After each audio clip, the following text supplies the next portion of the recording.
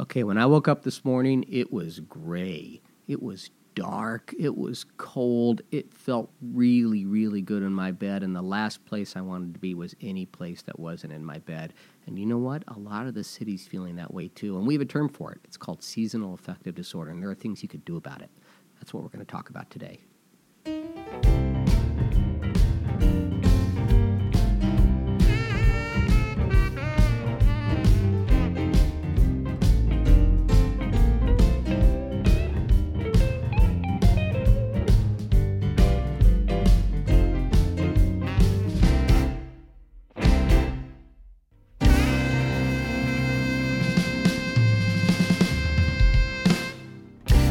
Welcome back to Shrinking It Down, Mental Health Made Simple.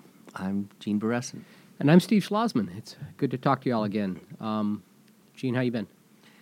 Been pretty good. I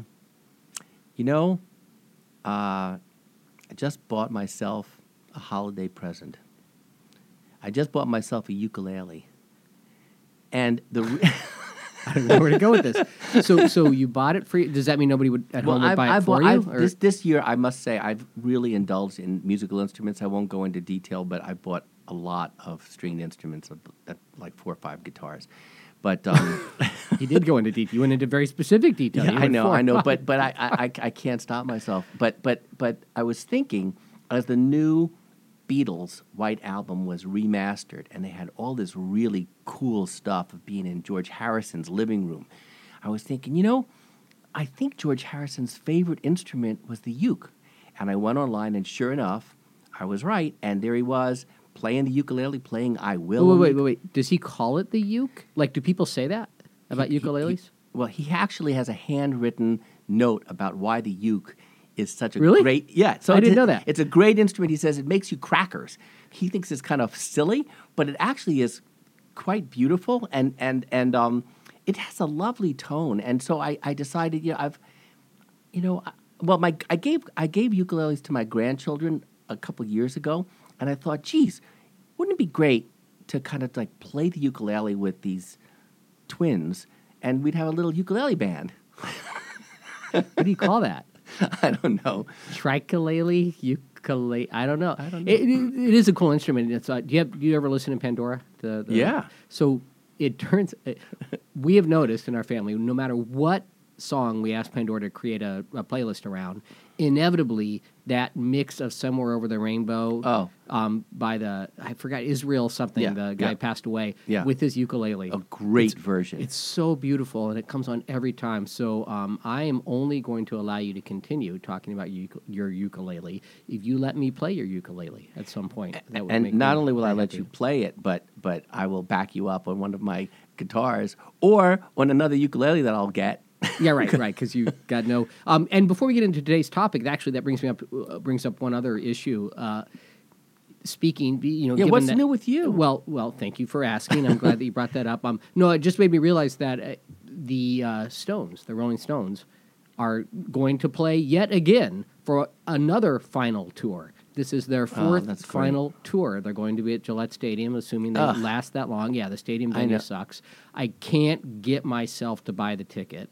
I've never seen the Stones. I feel like I ought to, but not there. And I know you're going to tell me some story about how you saw them. I did. Yeah, I saw them at Gillette. I saw them, it was a number of years ago, and they were at Gillette. It wasn't their, quote, last tour, but we were in what was supposed to be really good seats in the bleachers, like right on the 20-yard line. It was still, I could only see them on the big screens, and it was like I could watch this on my TV at home. Yeah. I heard that they had a concert at the Orpheum, though. That would be awesome with 1,000 Well, people. one thing they did do that was really cool when they played a couple years ago at the Garden. Yeah, they contacted the Boston University High School Choir, and they had them sing the "You Can't Always Get What You Want" part. So all these high school kids got to go backstage. That's great, which is pretty cool. Well, I just can't handle the big venues. I really here in Boston. I love going to the Orpheum or the Somerville Theater or the Wang. Or Harbor Lights or whatever it's called now. The one in the tent, where I saw like Ray Charles, because actually the best one around here is in Lowell, in it's Broadway Park. Oh, yeah, that is great. And you sit on the grass. If you Yeah. get there early enough, you can sit in the front. Because they have that folk festival. Yeah. Well, they have Dr. John. They have Yeah. Little Feat. They have, they have Keb Mo. They have Yeah. all these cool artists, and you can just it's like the old days, you know? Yeah, we just have to acknowledge that we are both at the age where we don't really see concerts. We see things that are called an evening with. I know. So like an evening with Neil Young, an evening with John Prine. It ends at 10 o'clock. There ain't no encore. You're going home. It's time to go to bed. Put on your CPAP and sleep well. Right. But it does bring up this really interesting issue that I think we ought to talk about today, since this is a mental health podcast. Concerts, music, that's a pretty good way to kick the down feeling that folks get as the days get shorter. People often think that they're imagining it. They'll come in my office and they'll say, you know what? Something about this gray, rainy, cold weather. I just feel lousy, Doc. And is it in my head? And I'm like, of course, it's not in your kidney. That's where you feel it. Yep. But it's a real thing. But seasonal affective disorder, otherwise known as SAD, which is like the best acronym in all of psychiatry, right? Unbelievable. Right. But it's a real thing. And I've had a number of patients come in. Those who actually have depression, non-SAD depression, like clinical depression, actually are more vulnerable to SAD. But SAD can come on by itself, and as the light gets shorter in the day, people's mood changes, and virtually all the clinical signs of depression are there. And then it lasts a variable amount of time. For some folks that I've seen, it goes away during the spring and summer months. Yep. But for other people, it begins when the year goes dark, and it just kind of turns into a depression. Right. No, I think it's really regular important to point out also that you don't actually have to meet all the criteria for seasonal affective disorder for SAD to feel down when the weather gets gray. These things exist on a spectrum. We act like there's a syndrome and then there's not. Right. But people, even if they don't meet all the criteria, they start to feel slower. They start to feel more sluggish. They have a harder time getting out of bed. There's nothing abnormal about that. But if you don't like the way that feels, there are actually things you can do about it. So why don't you since you wrote this blog on SAD, why don't you spell out what the criteria are or what the most common symptoms are, since everybody's different? Yeah, so really the most common symptoms are this sort of low energy state. It's not that you feel down, although you do feel down, but when you talk to people about it, they won't say so much that I'm feeling hopeless or that I feel like there's no point in going on or something. They'll just feel like I have no motivation. Like I don't want to get up. The bed is so warm. And I just want to sit here all day. There's a lot of the symptoms of what we sometimes call atypical depression, right? So there's carbohydrate cravings. There's what we've called overeating. Yeah, overeating, but especially overeating carbohydrate-laden food. Yep. Nobody overeats, plums. Do you think that's because of the serotonin, or what is it about the Nobody carbs? knows. Yeah. Nobody knows actually. There's all these evolutionary biology explanations that maybe we start to store up carbs when the weather gets cold and dark because we need to pull on those fat stores later.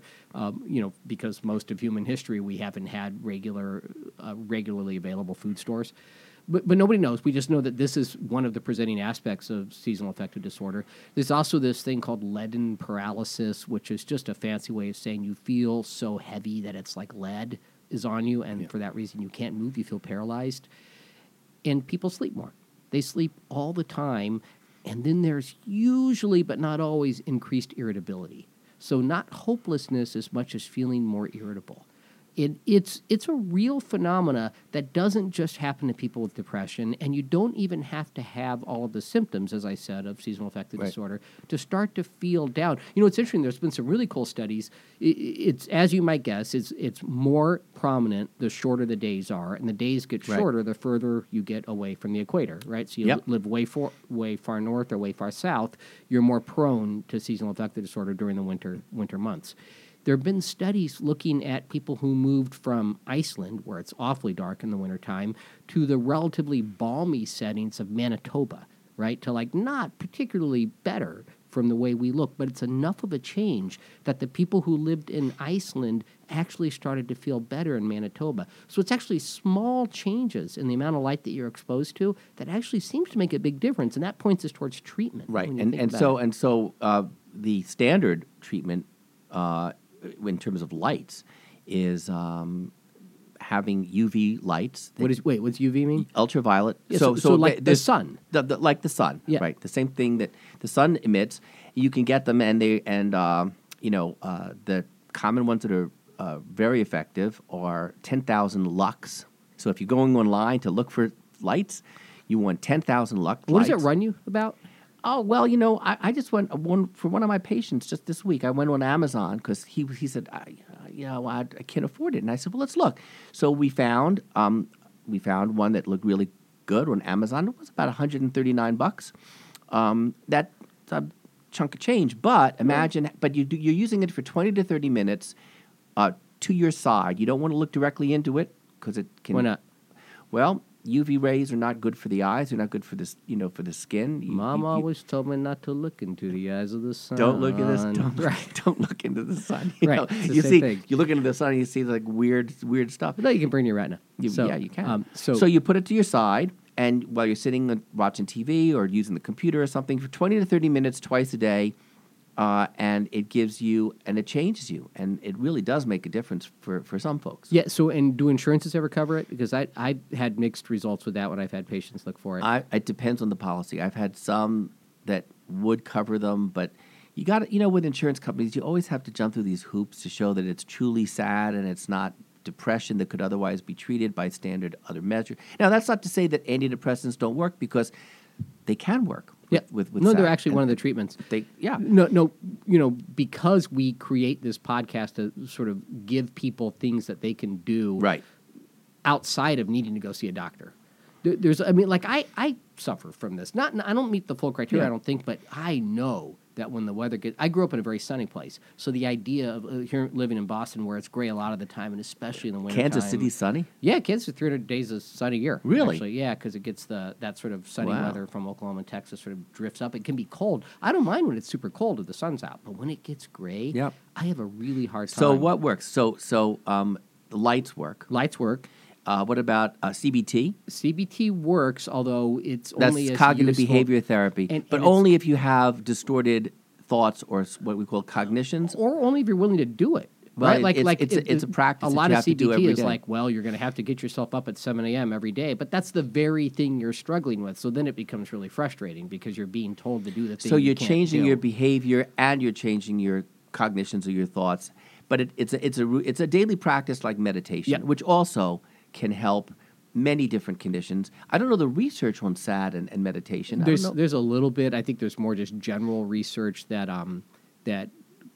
calm mindfulness Yeah. behavior can improve mood. But again, you've got to be motivated to do it. Meditation is not Right. something you can just do. But for tools for folks to have at home, and the other things that are more generic that can help people feel better is, hanging out with your dog. Mm-hmm. Going for walks so you get a combination of exercise and connection with your and dog. you get sunlight. And you get There's sunlight. still sunlight out there, and That's that's right. what people forget. Because So even if it's yes. cloudy, they're still getting the Yeah, UV yeah, rays. So yeah, and taking a walk with your dog, 30 minutes a day. it's like that's That's been Perfect. studied.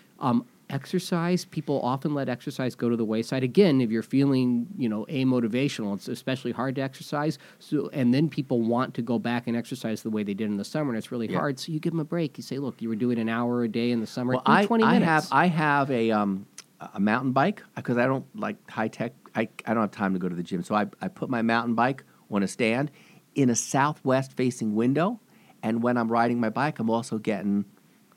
Now the UV rays don't go through windows, so I don't know whether I'm actually getting but it. by or what- exercising, you're helping. But by Actually, exercise, I'm doing exercise. I mean, you want to know the science? Oh, you know the Yeah. science. Yeah. It generates brain-derived neurotrophic growth factor. Yeah. So the theory is, at least we know exercise does that, and the theory is that by causing the regeneration of neurons and the repairing of neurons, you actually increase the wellness of the individual and decrease depressive feelings. Yeah. So this is it's a real thing.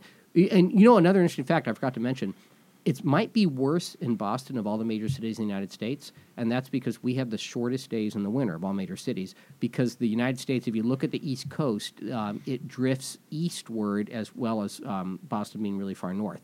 So we ought to be on Atlantic time, not Eastern time. You mean the light, the sun, the length of the days? Actually, the border of the United States New England Oh, juts goes out oh it to goes the east. so it goes So out. it's different from D.C. It's different from Atlanta. So is it worse on Cape Cod than it is A little bit, than yeah. it is in Yeah. Boston or in Worcester? Yeah, every year the Massachusetts legislature debates whether we ought to adopt Atlantic Standard Time, which Wow. is what places like Halifax are on. That would be interesting. Yeah, and it's really fascinating to think about. And the reason we don't is we'd be the only city in the nation that's on on So Eastern did time. Halifax actually change their time? No, to- they just No, happen to but be they- far enough east for it to make sense. Yeah. We didn't because all the Maritimes are Yeah. on Atlantic time. Yeah. We just didn't because we need to be on the same time as New York, Yeah. as Washington D.C., as Atlanta, all those Yeah. cities down the eastern seaboard.